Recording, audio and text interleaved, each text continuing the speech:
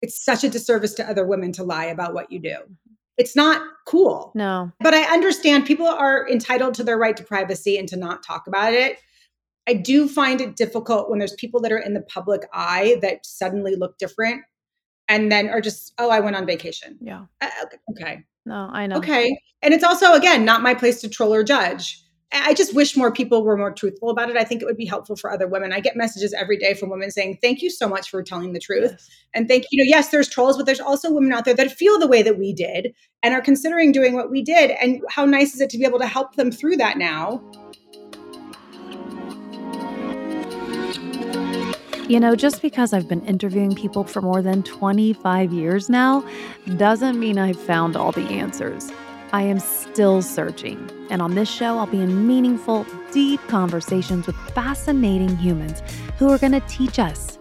You know, this show should feel like home for you guys. I want you to feel a wee bit better in your own skin after dropping by week after week. So be here now. Hi, you guys. Welcome to Kat Sadler Now. So glad that you are back this week with our new title, our new vibe, our new music. Just giving you a little essence of what I want this show to be. So thanks for coming back for this new season. Today, I'm in conversation with a powerhouse of a woman, Jennifer Fisher, which I'll get to in a minute. But I couldn't follow up this week without just addressing that that I said goodbye to my son, Orion, at college. And if you've been following along, you know how this has all evolved this summer with the move and my kids launching. But as of this moment, Orion is how many thousands of miles away from me? So I've been all in my feelings. I was a mess, I'm not going to lie, with letting him go and the transition, this kind of new normal for us and the way we communicate and stay in touch. It's so different. So I'm trying to exercise healthy contact with my son and letting him be and letting him fly and letting him adjust to new life. But it's been really amazing. I just miss him. I came directly home from dropping him off and went straight to his room and it smelled like him. I put on one of his sweatshirts. I'm just like really missing him, but also so incredibly thankful for this new chapter for him. So just thanks for all the messages and all the love. And interestingly enough, Jennifer Fisher, Queen of Hoops, luxury, modern, amazing, quality jewelry designer and businesswoman and badass, is also the mother of 2 kids and her oldest son also on his way to college. So, man, we start off this conversation, we cover so much, but we start off kind of talking about what she's going through. Many moms at midlife, seeing their kids off to college and, losing a piece of them. It's a very, very real feeling and there's no manual. So we get into that a little bit. That's where she is at when we catch up with her, saying goodbye to her son as well. But we get into it, y'all. She has such strong opinions about plastic surgery, cosmetic surgery, health. She had a major health scare earlier in her lifetime, how she dealt with that, managed that, moved on from that. We talk about overcoming fear. We talk about the importance of using failure and how that serves you in business and in life. We get into so much. And I love that she's raw and honest and honestly gives 0 fucks what other people think. That is very much the energy of Jennifer Fisher. She's had Jennifer Fisher jewelry for almost 2 decades now, but she's branched on to Jennifer Fisher Kitchen. Her recipes are insane. So you'll want to follow all of her accounts. And listen, I am not the only fan. Even if you've never heard her name, you have seen her hoops and jewelry on the likes of probably just about every A-lister. Rihanna, Beyonce, Selena Gomez, Hailey Bieber. I mean, the list goes on. So if you don't know, now you do. Here is my conversation with the unapologetic, fierce, strong, aspirational Jennifer Fisher.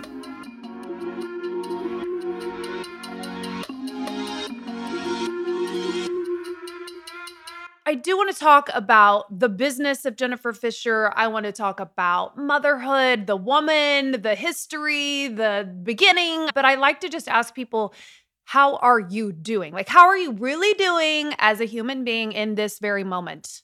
In this very moment, I'm freaking the fuck out. My son is going to college. I'm taking him tomorrow. He's going to University of Wisconsin. We fly him tomorrow to school. My kids had to say goodbye this morning. Actually, last night they said goodbye before she went to bed. My daughter left today. They're grown up. I'm in such a weird space. It's kind of wild to have a kid going to college for the first time. So I'm excited for him. I cannot wait to watch him fly. But I'm nervous. I'm a mom. It's my first kid going to college. I'm freaking out. Jen, you do know that I did this 3 days ago. Okay, so tell me everything because did you cry? So I'm like, okay, I'm not going to cry until after I leave. And then my friend just dropped her daughter yesterday at USC and was like, oh my God, by the way, when you get on the plane, all your nerves go away and then you're excited for them and you're not going to freak out and cry. So how was your experience? I think it's all of those things. I had friends say, the packing, the buildup, the move is the worst part, and then you're gonna be fine. For me, it wasn't so much like that. I cried like many days leading up, just like out of nowhere. Both of my boys were like, oh my gosh, what's wrong with you?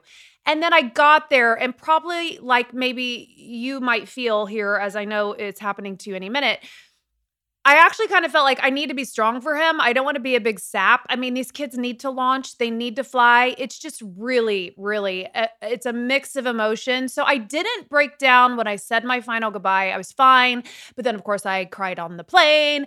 And then I came home and I went straight to his closet and I put on one of his sweatshirts like a psycho. And I was like, oh, I can smell him. So, what's weird is when I walk into his room and I open his closet and I see how empty it is, it makes me sad. So I'm like, okay, the door. It's what's going to be weird is like the door. The door will be closed. Maybe the door will be open when he's not home. But it's just so weird that they're not going to be there. yeah, There's not like, hey, Mom, what's for breakfast? Hey, Mom, can you make me this? Like none of that anymore. I mean, maybe via phone call, but in some other need or something. But it's so weird that void is going to be there. I know. I think this whole idea of empty nesting, I'm just still trying to get my head around it. My oldest is gone also. So now I'm like, wow, it's just it's a season of motherhood that there really just isn't a manual. Like you said, I think everybody experiences it a little bit differently, but no matter what, it's hard. Is your daughter still at home or is she? My daughter's 16. She's going to be a junior. Okay. She's a junior. We've got 2 more years with her. Technically we held her back 1 year. So really she should be a senior, but she is a junior. So that's going to be interesting. So we're kind of dealing with the dynamic of that also where we held her back. We didn't hold her back at camp. So all of her camp friends, she's a counselor, they're all going to college. So she's going through a different emotional thing right now, which is also kind of hard for all of us because a lot of her friends are a year older and it's really interesting. I mean, you know how it is parenting. There's always something. There's never a dull moment at all. So there's always something. I mean, listen, thank God I still have her here. You're an empty nester. I mean, that's exciting in so many ways, but also so many ways do you kind of look at Greg and you're like, what are we going to do? Well, no, because he has 4 kids. Okay. So are they still there? Yes, they're here a week on and a week off. So it is kind of nice. Like I am an empty nester. There's just little people around and they're lovely. So it's like you said, parenting, it never ends and it's all of the wonderful things. It's demanding and stressful and my whole heart and all of those things at once. When it comes to you, I mean, I'm just thinking about, I hate like the whole how do you balance it all thing, but your work is so demanding. I mean, you are face forward for your company. You are the ideas behind your company. It is so authentically everything you produce comes from your being. And then so, you wear all the hats and then you're doing the mothering and the wifing and the friending and all of that, where do you compartmentalize all those parts of you or is it all flooding into your minutes every day? It's kind of all flooding into my minutes every day. I've tried to sometimes do that, but I find it, unfortunately, with the way our brand is evolving and growing, it is all encompassing within my life 24/7. So it's sort of, I live it and breathe it, and it's fun. So, there's times when it's really overwhelming and stressful. I had some meetings this morning in the office. So we have corporate offices, we have retail stores. I had meetings in corporate office this morning. And so, coming out of those meetings, it's always kind of interesting because there's growth and there's lots of things happening. I mean, I started this business in my bedroom 18 years ago. Like, I never believed that it would become what it has today. I mean, I was hopeful, but it's very exciting. So I'm sort of driven by, when it comes to juggling all of those things, I'm driven by the fact that, okay, I'm really lucky to be here. Yes, I've worked hard to get here, but I'm very lucky to be here. So the opportunity to do this in itself is a gift. So I try not to look at it negatively in any way when it does impact my personal life, because it does come into it. It's all part of it. Yeah. And it's sort of who we always have been as a brand. So it's exciting. Yes. Gratitude at the core always. Gratefulness, gratitude. People are always like, what did you do? I'm like, well, besides checking my phone, because I run a business, I go on Instagram and I check Shopify and I do all those things. I wish I had better skills to be still. I mean, I do meditate. We can talk about that, not as often as I should. But the first thing I do when I wake up every morning is I'm grateful to be here, because I had that my whole life. My father died a year ago in July, and he died pretty quickly. And he was sort of the light of my life. And I loved my dad so much. Obviously, both my parents, my mother is still alive, but watching him deteriorate so quickly and pass away really gave me a new perspective on how lucky we really are to be here every day, having the opportunity to do what we do in our space. So I think when you think about it that way, and you kind of get rid of, oh, it's so stressful, why do I have to do this? Is so annoying. I mean, yeah, there are those things, but at the end of the day, we're really lucky to be here, being able to do this. I love that perspective. I believe in that so much. I'm sorry for the loss of your father. I know that in the beginning for you, also in many ways, another kind of maybe seismic shift in your personal world was your own health scare. So I want to set up a little bit for people who maybe don't have 17 pairs of your hoops the way that I do in my closet and are learning you a little bit. You were a fashion stylist first. I know you're from California. The jewelry thing came later, you guys, when her, necklace shows up on Uma Thurman on the cover of Glamour magazine. So there's quite a jump there. And then also your tumor scare. So can you just tell us a little bit how, what those early days were like, and then how, going through chemo and focusing on your health played into the launch of, the rest of your life, really? Totally. So when I was a wardrobe stylist in LA, I did mostly commercials. I studied business marketing at USC. I thought I wanted to be a publisher of a magazine until I got an internship doing that before one of them, and realized this is absolutely not what I wanted to be doing. I loved fashion, and I did some fashion styling for some magazines and for some celebrity. And I really realized that the way to do it and to make money and to really be successful in certain ways with a consistent job was to be a commercial wardrobe stylist. So I was that for 10 years in Los Angeles. Loved shopping, loved what I did, loved fashion always. And I got diagnosed when I was 30 with something called a desmoid tumor, which is a soft tissue sarcoma. It is not breast cancer, that is on my left chest wall. And at the time, a lot of doctors were not really sure how to treat these types of tumors, because a lot of them come from either in your uterus, from childbirth, or i.e. from plastic surgery, from keloid scars that can turn into tumors, which is what my case was, because I had breast implants 3 years prior. And that's where the tumor came from. Not breast implants specifically, but from a piece of my scar tissue that then turned into a desmoid tumor. Very, very rare. So don't get scared. It's very, very rare. Okay. And the first doctor thought it was breast cancer. And I went through a surgical biopsy for it, which was successful, but they should have never cut into the tumor, because these types of tumors, if you give them blood flow, they can metastasize, which we learned later, but mine didn't, thankfully. And I ended up with a great doctor at UCLA that suggested chemotherapy first over radiation, which would have been the second step. But the chemotherapy worked. I went through 12 rounds of high-dose methotrexate chemotherapy at Cedars-Sinai and here at St. Vincent's in New York. I had an amazing commercial stylist. His name was Eric Joyner at Tool in Los Angeles, and he would allow me to have extra assistance so I could continue working while I went through my chemotherapy. Super generous guy.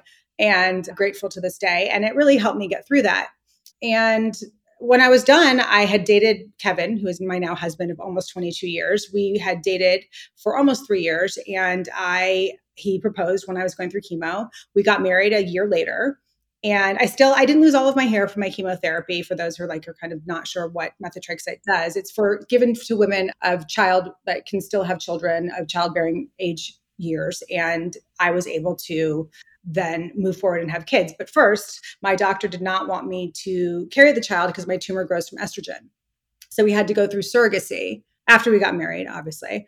And it was unsuccessful both times. First time she got pregnant and miscarried, I think it's 12 weeks. Second time, I think 16 weeks. We quit, came back to New York. I went through IVF on my own. It didn't work. And then we were like, we got to take a summer off. This is getting to be too much. This is affecting our relationship. So we took the summer off and I got pregnant. And I'd never been pregnant before. So I wasn't sure if it was, I wasn't like I had a difficult time getting pregnant. I just had never been pregnant before. And I wasn't really allowed to carry the child. But I was like, you know what? I'm going to carry this child after all of this. Let's see what happens. And well, wait, not to cut you off, but that's an actually pretty big decision to make. Were there a lot of discussions that went into that? And were you conflicted, or was there no question, I'm pregnant, we're moving forward?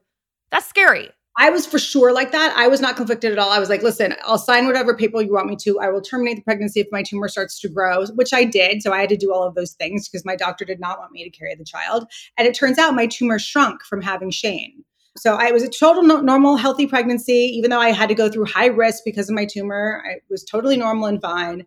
He was born completely healthy. My tumor actually shrunk, which is totally rare. And I'm now a case study at Emory of women of childbearing years that have gone through this and have actually had a child without your tumor growing. Awesome. So that's kind of interesting too. So, and then 6 months later, I got pregnant with Drew.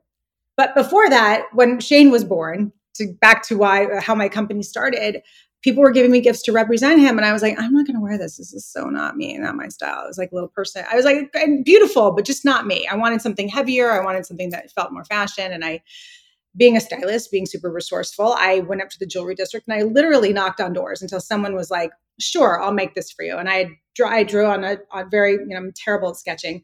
I drew a dog tag and I wrote Shane on it. And I wanted it to say his full name. I didn't just want an initial. And they made it for me. And I wore it on set when I was shooting commercials. And everybody would on it, what it's like on set. Everyone's talking and sitting around. And everyone would come up to me and say, oh my gosh, what is that on your necklace? And I would say, oh, it's my son, Shane. And really pretty much everybody was like, oh my gosh, I know someone who would want that, or my wife would want that, or can I buy one from you? And I literally started selling them on set. That's how it started. I would do a couple trunk shows. And then that's when I made that one. I was friends with Uma Thurman's hairstylist and she wanted one. So I made one for her and it got delivered when she was shooting the cover of Glamour magazine that day on set. And she's like, I'm going to wear it. And so she wore it on the cover of Glamour. Wow. And so that's how that started. And then how much longer after that did the hoopla around the hoops begin?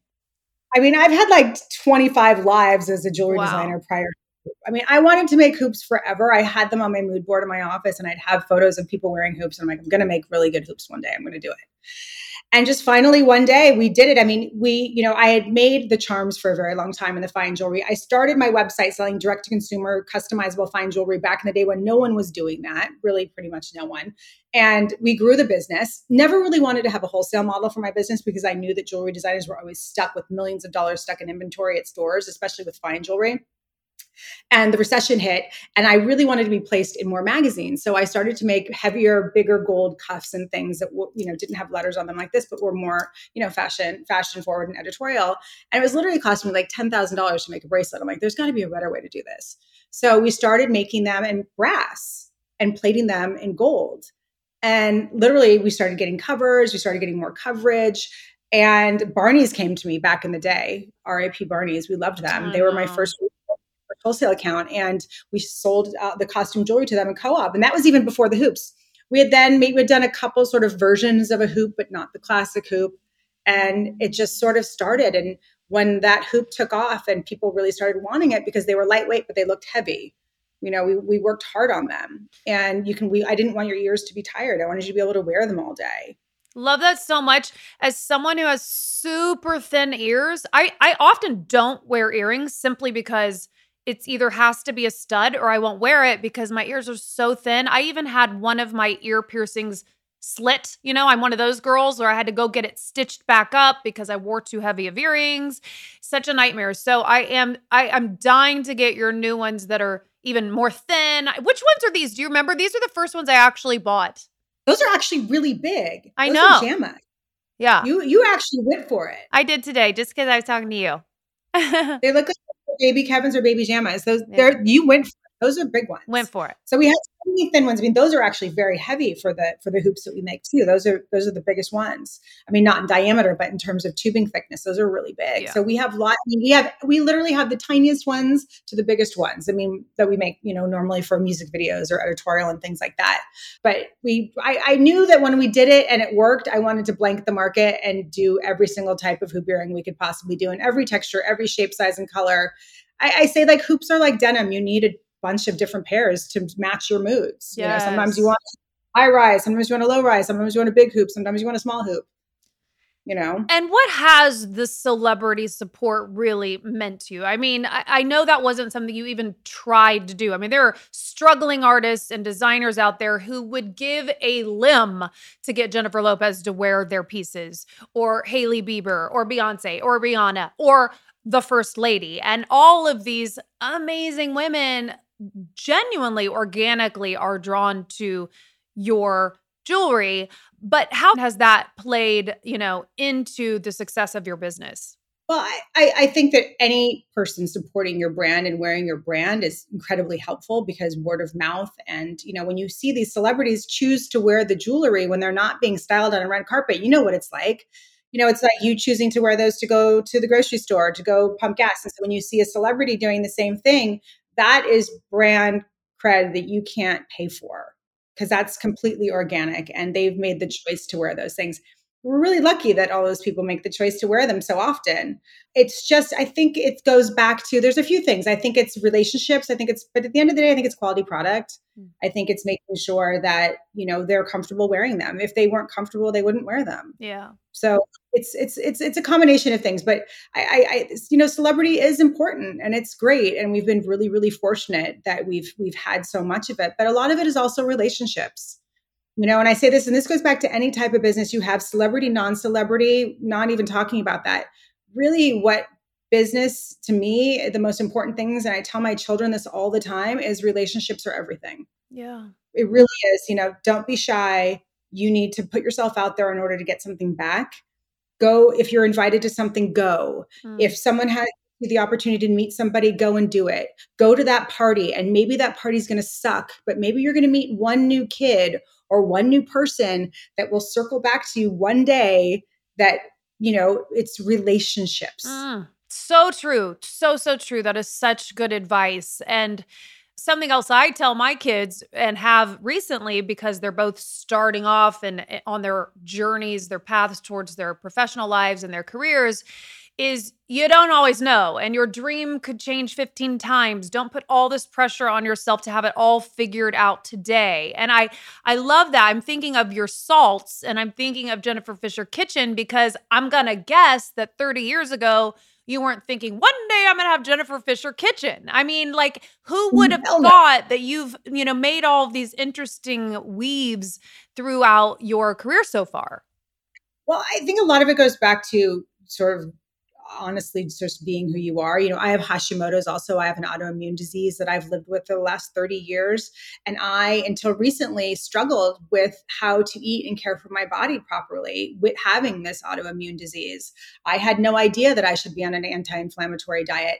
I went to millions of doctors, and, doctors would tell me different things and everyone would have different answers. But yes, there is medication required for what I have. Some people can control their conditions with food. I require some medicine also, but the anti-inflammatory lifestyle has completely changed my life and who I am. And it's funny. I was having a conversation with one of my daughter's girlfriends last night. She just got diagnosed with an autoimmune disease. So I was talking to her mom actually before we got on about, this is what you need to make sure is not in the foods that you're giving her. No seed oils, no cane sugar, no gums, just being really careful about what you ingest, making sure you're just try to stop eating so many things, keep it simple. You know so much. I am blown away by I watch your cooking videos. I see the recipes on your website. You are so like I listened to your conversation with Dr. Will Cole, who I also love. I'm a fan of his. But you are so knowledgeable. I feel like you could have a degree in everything that you're sharing with people. You pack up your coffee potion and put it in your purse, and you like really are so tuned in to every single thing that goes in your body. It's completely aspirational, by the way. Thank you. But I was not always like this. And by the way, I'm working on a cookbook that's going to be a book that's going to be all encompassing of all of this. In no way, Great. shape, or form do I claim to be an expert or trained in anything. I basically, it's like anti-inflammatory for dummies is basically what it is, because it's all the things that I wish I knew. It's the grocery list. It's what to avoid and how to eat out in restaurants, how to do certain things that I, for so many years, struggled with, until I just took it upon myself to sort of take control of it once I learned tools from people like Will Cole, from different people. I don't follow his program specifically. I drink alcohol, that works for me. And I always say what works for me might not work for you. We all have to make those choices. But really, when it comes down to it and the eating and all of that, it's more of a shift of, I'm 52. When I was turning 50 is when I really was like, I feel horrible. I need to figure this out. Like, this is not getting any better. What was your diet like? What was your lifestyle like prior to the autoimmune disease and prior to kind of your unlock that you want to make a difference and feel better in your body? Well, I mean, listen, when I was younger and I was diagnosed with an autoimmune disease, I was eating Taco Bell. I mean, it was terrible. I was eating which was delicious, but like I was eating, not foods that I should be. And my whole life, I grew up eating a lot of processed foods. My father was amazing and was a big barbecuer and would always have parties. And that's sort of part of the reason the salt started, is just I would always watch my father blend all these different salts to make his tri-tip. For those of you who don't know, it's a cut of meat in California that's very obscure. But if people who live in Southern California know what tri-tip is. But my father was always having parties and doing his salt blends. But it wasn't until, I found a great endocrinologist when I moved to New York, and she was amazing, and she got me off of gluten. But I never knew that all of those products, the problem is with the health food industry and just food in general is there's so much marketing that goes into all of it. When you really think that you're eating something that's organic, you think it's beautiful packaging, organic, gluten-free, it says all of these things, and you turn the label over and it's a bunch of stuff you can't pronounce. And it's wheats and it's grains and it's oils and it's sugars and it's shelf stabilizers and it's all these things. And I thought I was being so healthy for so many years, eating bars, when I was on the show and doing all that stuff filled with garbage. And you're just constantly, you wake up in the morning, you think you're being healthy, you don't realize what you're putting into your coffee is even making you inflamed, that barista creamer, not a good idea, all of those things. You're starting your day off wrong. It's sort of like stripping everything away and just really keeping it, I always say it's sort of like it's almost like a cave woman diet. If you can pick it off the ground or burrow for, if there's, some sort of shellfish, I eat a lot of fish. I don't eat a lot of red meat. You have to watch your iron. You have to watch your mercury with tuna. Yes, there's all of those things. But I think you just have to try to, for yourself, because you're the one at the end of the day that's doing this for yourself. No one else is really controlling it unless you have a full-time chef and that person's feeding you. You're going to make mistakes unless you're being really mindful about what you're doing. So I say all the time, it's really a mindset. You have to be ready to do it. You do. You have to be ready. You have to be mindful. I like to say that like what I put in my body, there's an intentionality there. Know your why you're eating what you're eating. I'm very guilty of the seed oil, oat milk that I put in my coffee every day. And I know it's bad, but you talk about this word inflammation. Again, I know you're not a doctor, but people hear that word and they think it's bad. And like, I just had a brain scan recently and they're like, there's a little bit of inflammation in your brain. Now that could be COVID. It could be the diet. And we know inflammation is bad, but why is it so important to eat so that we do not have inflammation? Well, I mean, for me, I'm aging. So I'm, like I said, I'm getting older. Things are starting to hurt. It's so funny. And I say this to people that are my age. If you go out and you eat the fries and you don't, you eat the pizza, I wake up the next day, my joints hurt more. Yeah. You literally feel the inflammation. And that comes with age. Unfortunately, you start to feel more things, your elbow hurts, your knee hurts, you get out of bed and your back hurts, your neck hurts. It's just so true. Oh. So true. And maybe it's something you get to a certain age, you have to just start really paying attention to because you didn't have those aches and pains before. But now that I do, also my stomach, my gut, healing my gut, has really transformed. It changes your skin. There's so many things that are beneficial to removing. There's no reason. Why do you need to eat something that's been sitting on a shelf for almost 2 years because it's got stabilizers in it to keep it fresh? Like, kind of gross if you think about it. The things that you're just eating and pulling out of a freezer, or you don't, all of those things are there so they can last longer on the grocery shelf. So it's like fewer things, better quality. It's just and it's small, and people are always like, it's so expensive. Yeah. Trader Joe's is great. I shop at Trader Joe's all the time. Like, there's things there that you can get, organic, great foods that don't have seed oils in it. You just have to read everything that you're buying. Yes. I feel like so many people are walking around not feeling good or feel sick. People are just walking around sick, and they still haven't made that connection that it's what you're eating. And those labels, back to your point, like, I hate the word natural. That is not enough anymore. None of it's like even food. It's so weird. It's like, you're going to eat that, you're going to feel terrible. It's not even nourishing your body. And I try to think about that word like nourishment. What are you going to feed your body that's going to, to make it feel good? It's almost like it's your car. It's, you only have one. And I say this all the time.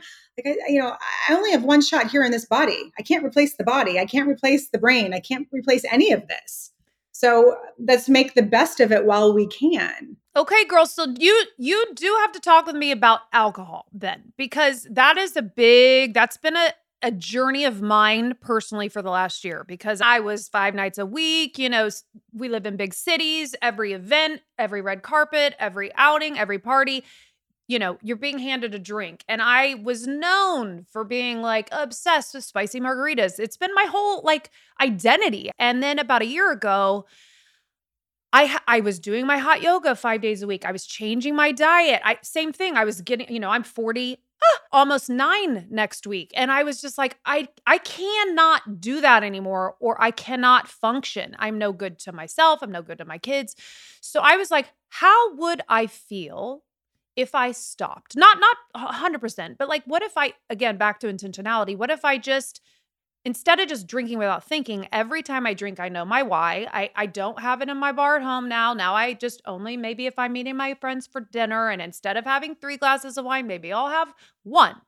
And I have to say, after taking that inventory, I just truly, truly do feel so much better. And I noticed when I went to take my son to college this weekend, I was drinking, back to lots of beer, and I was numbing my feelings because I was so sad. And, but I came home and I'm like, I feel miserable. Like, all week, I've just been like, oh my God, back to basics, cut it out. So how do you reconcile the alcohol piece with every other side of you that I know is super, super healthy? Because it is poison. I mean, at the end of the day, it's not doing us any favors. It is. And I've really recently really curbed my alcohol a lot. I'm actually not looking forward to everyone coming back from being away this summer and going back to fashion week and work and events and things like that. But I honestly, right prior to summer, I stopped drinking so much at work events. And in fact, not at all. Like, I went to London this summer too for some things, and I went to work events. I did not drink at any of those events. And honestly, you feel like you connect better with people and you feel better the next day. But I mean, listen, I go out with my friends. I love to drink. I love to do it, but I try to do it less. So what I've been doing, and now leading up to Shane going to college, I've been trying not to drink this week. And I don't drink at my house anymore. When they were younger, and it's also, I think there's different sort of rules for different times when your kids are younger and you're home and you're stuck at home and you're lonely making chicken fingers and they're really little and you're really stressed and they're screaming. Like, I understand you need a glass of wine. Like, have that glass of wine if you need it. But, I'm not saying to drink alcohol all the time, but it's something that I think you kind of just have to monitor on your own and see what you're feeling good with. And if you're feeling bad about it, stop doing it. There was a time when I know that I was drinking too much. And so I stopped. I was lucky that I was able to sort of do that. I was drinking lychee martinis at Mr. Chow's all the time, getting, bombed. You feel pretty bad the next day. Now, so now the way that I eat now, I was drinking red wine, organic red wine when I first started after reading Will's book. I was doing red wine for a really long time. It was giving me terrible reflux.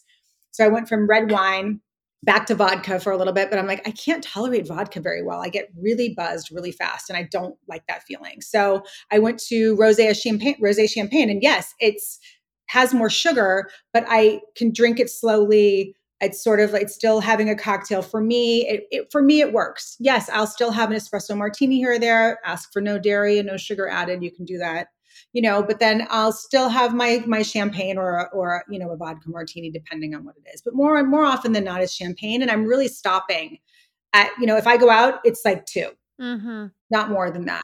It does make a difference. I like to say, just like turning the volume down on it is helpful. And then showing yourself a little grace and compassion and not being, I have to remember, like, cut yourself some slack. You literally just lost a child for 4 years. Like, tomorrow's a new day. Yeah. And I feel like, you wake up the next day and a lot of the times you're kind of bummed out, because it does kind of depress you, or you rethink of like, what did I say? What did I do? Did I do everything? Okay. All of those things, maybe was I too loud in that restaurant? Things like that. But I drinking less is very helpful. Yeah. So yeah. And also just being really, really like, I feel better. My husband and I look at each other, we're like, let's not drink tonight, as like a choice as a couple, that's helpful too, to have a partner there that's supporting that too. So, if it was up to him, we would drink less. Also, I'm definitely the one that's like, let's have a drink, but a partner who's supportive in it. Okay. Well, let's talk about, you said it, 52 years young. You are so aspirational. You look incredible. I was watching your birthday reels and like freaking sparklers and dancing on tables and dancers. And I'm like, oh my God, I wish I were invited. Okay. Amazing. Just amazing. And your body is incredible. Your skin looks fabulous. I know that you work on this. So for people listening, what are some of your practices, or what is this regime, and how do you kind of continue to emit this real youthful vitality? Like, what goes into that? Well, what do you want to talk about first? You want to talk about workout? You want to talk about facelift? What do you want to talk about? Let's go facelift. Let's go facelift, because I'm almost exactly 3 months post face and neck lift. We're big fans of the facelift, but there are a lot of trolls out there. Little did I know. I never expected my little facelift story to get so much attention. And a lot of people have a lot to say on the matter. So what's your philosophy on the face? My philosophy is, it's my fucking face. It's my fucking choice. You can have all the opinions you want about your face or my face. That's fine, but I don't really care, because my face is my face. Your face is your face. I'm not judging your face or you. I don't know. Listen, I'm so used to so many trolls on Instagram, just having the brand and everything that we do. And I think that no matter what you're going to do, someone's going to have a comment. It's controversial. Listen, I was so sick of putting so much filler in my face. Well, let me go back to a few things to explain it. So COVID, I wasn't happy with my eyes. My eyes were always really puffy. I did my eyes right coming out of COVID. I did those in New York. Dr. Tony Labruna, loved him. He was great. Wasn't ready for a facelift at that time. So I was trying some other things. And this doctor did this thing on me. He's like, this will be a gap procedure on you. Something called Face Tight. Have you heard of that? No. We talked about this on a podcast, but I'm going to do it right now. It's something it's basically, it's a needle that goes in under your chin, but it helps tighten under your chin. But for me, it gave me more laxity. Oh. So it made it worse. And then with me eating better, with my anti-inflammatory lifestyle that I was on, I lost probably 14 to 16 pounds of inflammation. Oh. Not really weight, but just like inflammation. Like it was almost like, it shrink wraps your body. And my face literally fell. It's like everyone's saying, like, there's an Ozempic face that everyone's saying now that people are getting because they're losing so much weight. Yeah. I did not do Ozempic. I did anti-inflammatory and just ate different, but I lost a lot of fullness in my face, and it gave me a lot of laxity, and I wasn't happy with it. That's very aging for those young kids who don't know yet. That's what happens. You lose the volume in your face, and then you end up suddenly you're losing weight, but you look older. Right. I'm not advocating for everyone to go out there and get facelifts, but for me, I did not like the way that I was looking. I was looking much older than I felt that I should. And I did another thing too, is if anyone is considering anything like this, you need to do your research. You need to meet a lot of doctors, and you need to compare. You need to kiss a lot of frogs until you find your doctor. I ended up finding my doctor. I decided I wanted to be a female doctor. I met Dr. Kat Chang in Los Angeles. That was my doctor. I love her. She's amazing. I hear a lot of great things about her. I don't know her. She's great. Yeah. She's awesome. She's young. She's great. And for me, being a jewelry designer, I wanted to make sure my incisions were very clean. Yeah. She had great, ears. A lot of people, I had seen a lot of different men that had larger hands, and they looked like someone like were pulled and giant scars. And I really wanted to be careful about that. And I wanted it to be subtle. So, she was my choice. And the scariest part was finding the doctor. Yeah. Because for me, the recovery was pretty easy. I always say it's like trimming that little fat piece off the side of a chicken breast when you take it out of the package. Like, it wasn't that big of a deal. Like, my boobs were a bigger deal. Wow. It wasn't super painful for me. I did a mini face and neck. I did both. It really, to me, I feel like you look fresher than you do filling your face with filler, trying to hold your face up with filler. Yeah, I know. I so many people are saying that right now, and I couldn't agree more. And I'm like you. I love my results. My only thing is like, oh, maybe I should have done it a year before, because I also did my eyes. That's where I noticed the biggest difference, because I was looking so tired and so sad, and I am so not either of those things generally. And I wish I would have done my eyes a while ago. But yes, I'm so happy with my results, and I say the same thing that you do. It's just like I had been going to my doctor for 15 years or something, so I trust him implicitly, and that's so important. Well, also, people need to also understand that once you get your face done, you still need filler. You still need stuff. Yeah. But I'm 52. What are you going to do? Yeah. And it's fun. I mean, I don't know about you. I enjoy it. For me, I love beauty. I love beauty products. I love trying things. I am invested in feeling my best. And, those were my reasons why. For me, I do all of this internal work, and I do the therapy, and I do the journals, and I do the introspection, and I've, tried all my healing of trauma and all that stuff. Why can't I just love my exterior also? It can be both. It doesn't have to be one or the other.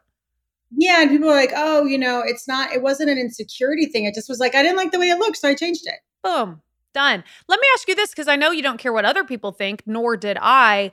How was your husband and your kids? How were they when you told them you were getting a facelift? Were they like, go mom, or did they have any reservations? Was your husband like, oh, hold up?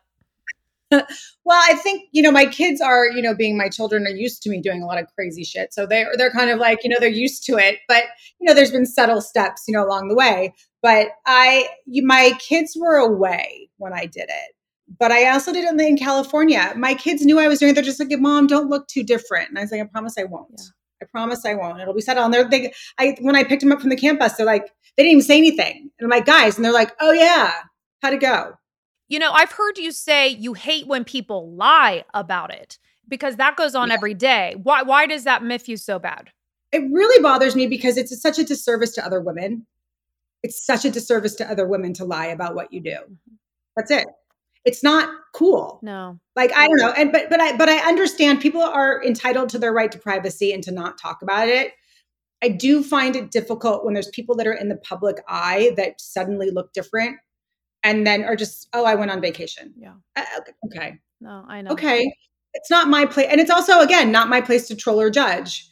I just wish more people were more truthful about it. I think it would be helpful for other women. I get messages every day from women saying, thank you so much for telling the truth. And yes, there's trolls, but there's also women out there that feel the way that we did and are considering doing what we did. And how nice is it to be able to help them through that now? And, I'm not telling them to go get plastic surgery. I'm not telling them to go get filler. I'm not telling them all of those things. I'm just telling them my experience and what I went through. That's all I can do is share what I went through. I'm not promoting it or advocating it. I'm just telling you what I did, honestly. I think that's beautiful. I couldn't agree with you more. And that's exactly the experience I've had. More and more and more women are just like, thank you for telling the truth. And then they have, understandably, a gazillion questions. And then I try to just at least share my experience.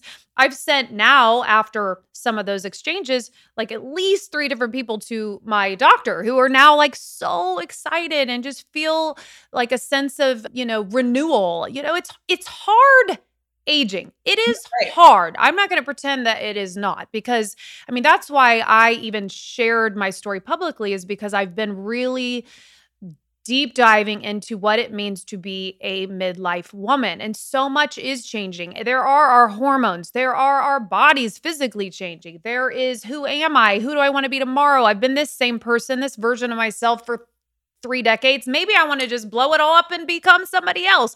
I feel like at this season of life, I don't know about you, but like, it's a real awakening in many ways, physically, mentally, emotionally, spiritually. Have you been going through any of that at 52? And like, technically, I'm in perimenopause. There's this word menopause that used to be this dirty ass word for so many years, but it is part of our lives. For sure. I'm definitely going through it. I'm for sure in perimenopause. Every time I get my period, I'm like, yes. It's like, Yeah. it's definitely coming. It's funny that we're having this conversation today. My endocrinologist in New York is very cool and into like alternative therapies. And we've been talking about peptides. And I'm considering going on them. And there's a conference this weekend in California on them. So I'm into learning more. HRT, I am not a candidate for. My grandmother had post HRT breast cancer. I also don't want to do it. I also can't do it with my tumor because of the estrogen. So I need to find alternative ways. So I'm also hoping going through this without HRT, I'll be able to help other women go through it without HRT. I do know what the hot flashes feel like because I was on tamoxifen for many years with my chemotherapy. So I'm aware of it. It's not a fun feeling, but I'm kind of just going to take it head on. And like I said, like everything else that I've sort of been doing recently and being more open about, i.e., these things, I'm going to do the same thing when I go into menopause and talk about it. We need to help each other out. It's such a gray area too. It was so taboo to talk about menopause for so long too. I'm so happy that there's so many people that are doing things now, like Naomi Watts and her new company, Stripes and all of the things that they're trying to do and talk about it and demystify it. I think the more that we talk about it, the better. I am so glad to hear you say that. And I'm glad that, the industry seems to be taking notice and keeping up too, because there are, brands and companies and products and offerings now for women. It used to be like 40s, 50s, like we just fell off and we were forgotten about. And now they're actually targeting us as women, knowing the consumers that we are, the voices we have, the dollars that we have to spend. And I'm glad we're here for it. I'm glad it's happening today. I feel better, I have to say now, than I did when I was much younger. Maybe it's just because I don't really care anymore and I'm who I am. And that's empowering in itself to finally not really be caring about other people's opinions or what they think of me. But I think that we can all, in this age, sort of help each other out. We should, as females. I feel like it's sort of our job. Let's help the younger ones. I've got a daughter. I want to make sure that I'm, it is, like I'm a role model for maybe getting a facelift is not the best role model for a kid, but sorry, that's me. At least I was honest about it. Amen. And you're living your truth, which is something you've Right. always done. And I am interested, successful people like yourself. I think back to a lot of your story and I think back to the doctor saying, don't carry a baby, but you did it anyway. And you have your beautiful son, Shane, and then eventually Drew. The jewelry industry is saying, don't make this big, bold, chunky jewelry. It's never going to work. You did it anyway. Where does that I'm going to do it my way anyway spirit come from? I feel like it's sort of ingrained in who I am. My father taught me a lot. My father was an entrepreneur. He taught me to be, pretty sure of myself. But, I've made so many mistakes. Let's be really clear here too. All of me charging forward and let's do this and do it my way is not always successful. There's a lot of the things that have not been successful that I've done as I've grown this brand. There's been many, it's been really difficult. When you're putting yourself out there, you have to be very prepared for lots of people, if not everyone, to not be a fan of you. So that's one thing too, that you have to sit with and be okay with is, you've got 1 million people are going to love you.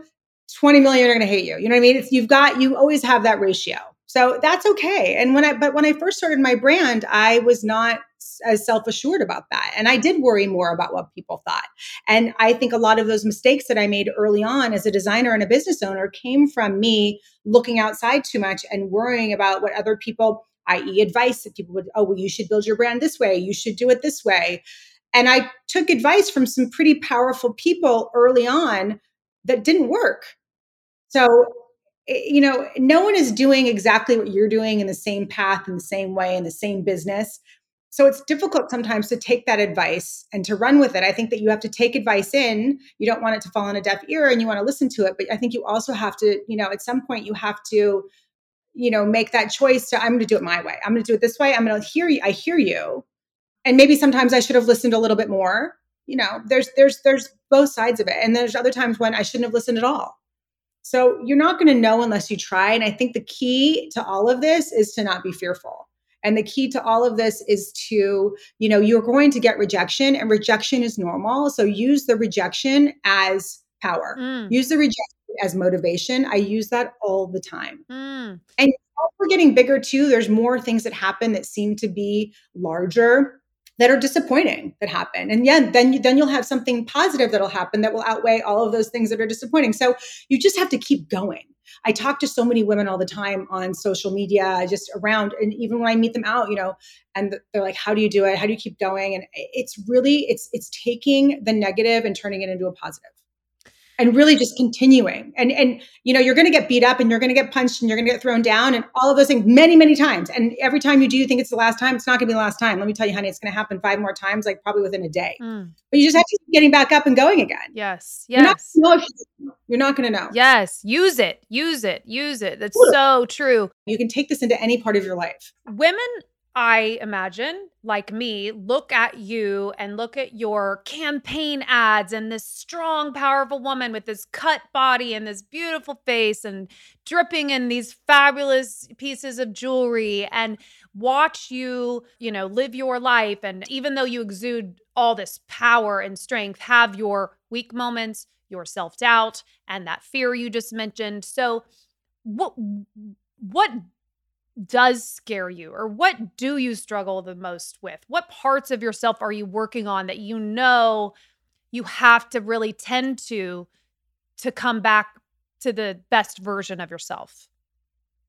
Well, what's funny is you saying that, I'm thinking about this week because I had a really difficult week this week, probably one of the hardest weeks. We are a self-funded, bootstrapped company for 18 years. We have no outside investors.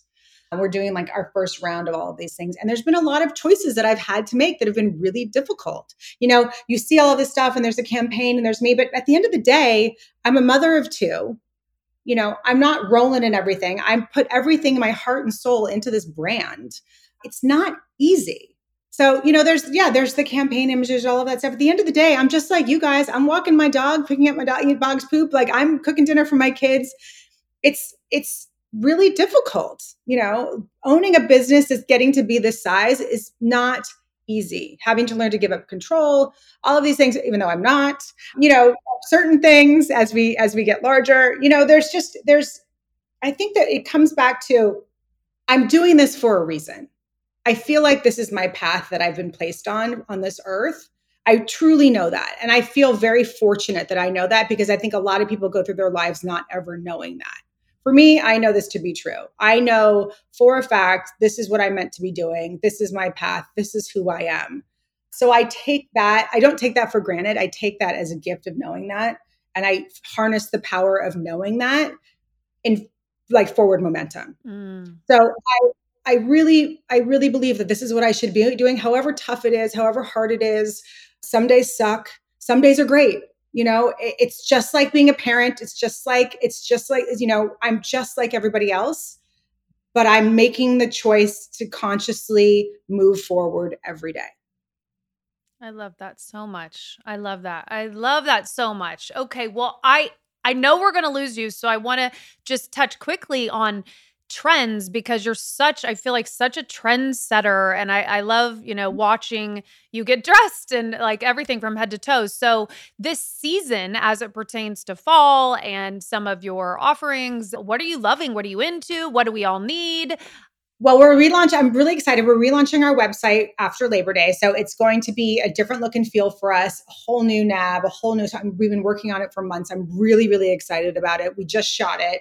It's not just going to be about me any longer. There's going to be other characters and people there, which is exciting. We're sort of just like stepping everything up. So I'm really, really proud of it. And I'm really, really excited about where we're going. There'll be some new products and then there's new find. There's going to be some new pieces that are more statement, that are really fun in the other jewelry categories. We also, for me, in terms of fashion and style, I've decided this year, it's so funny. I just cleaned out my closet and I'm having this moment of where all I want is black, white, gray, olive green, and navy blue. I'm going like fewer, bigger, better. We sort of just went through this exercise. We're hiring people from larger companies that are coming in to help us with our business, and fewer, bigger, better has sort of been this thing that's been going around in my business for the last, 6 months.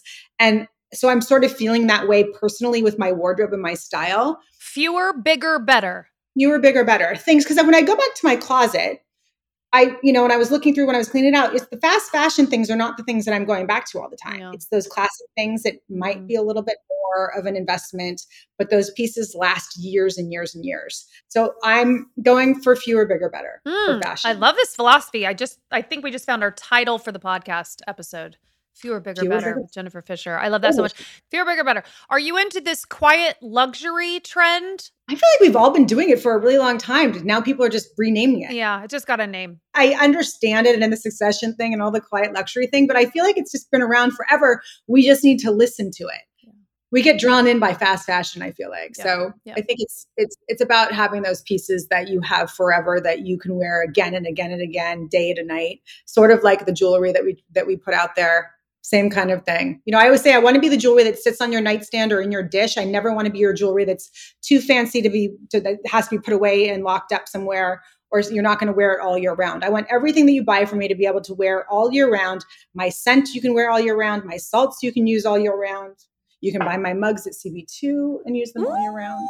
Oh, yes. That reminds me of your collaborations, because I know that CB2 collaboration did so well. I think I read something from an interview you did years ago where one day you wanted to be in collaboration with even Porsche or something, or Range Rover. Is that still on your list? I really want to do a car. You want to do a car? I really want to do a car. I really want to do a car. I would love to do a car. Oh my gosh. My father, so it goes back to cars. My father sold cars growing up. So I've always been around lots of different kinds of cars. So cars for me are a very special place. Salt as well. It all kind of goes back to my dad, but I would love to do a car. I would love to make water faucets. I mean, there's so many things that I would love to do that are all sort of like jewelry. The opportunities are endless. Don't tell me that I'm a jewelry designer that has to make handbags. Maybe I will one day, but not right now. Amen. Or shoe, maybe I will. We do shoe collaborations and things. Like, I really believe that when you really follow what you want to be doing and what you feel like is your true path is where you see success. And when you stray from that, you're like, shit, I knew I shouldn't have done that. We all know that it's that inner compass and that gut feeling that we all talk about. Like, don't date that guy. You know what I mean? Like, certain guys, like, That was probably the biggest takeaway from my big season of healing I did over the pandemic was stop lying to yourself, because everyone does it. You just ignore or you don't listen. Start listening. It's a bad idea. Even once whatever it is a bad idea, don't keep going back to it. It's a bad idea. Do better next time. I want to wish you the best of luck taking your son, because it is a big deal. It's a really big deal, and I'm excited for you and happy. There's a little coming down, though, I think you're going to experience. So I'm here if you need a friend, because thank you, Kat. It's hard out there, moms. Let me tell you. Thank you so much for having me. You guys, thank you so much for hanging out with me on Kat Sadler Now. Don't forget to rate and review the show, and make sure you're subscribed or following so you never miss an episode. It sure is a beautiful day. I'll see you next time.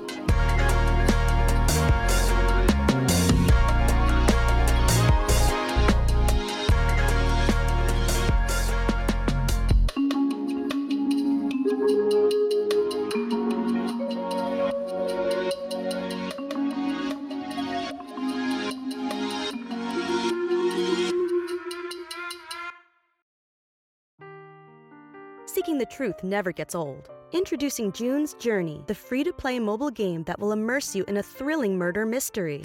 Join June Parker as she uncovers hidden objects and clues to solve her sister's death in a beautifully illustrated world set in the Roaring '20s. With new chapters added every week, the excitement never ends. Download June's Journey now on your Android or iOS device, or play on PC through Facebook Games.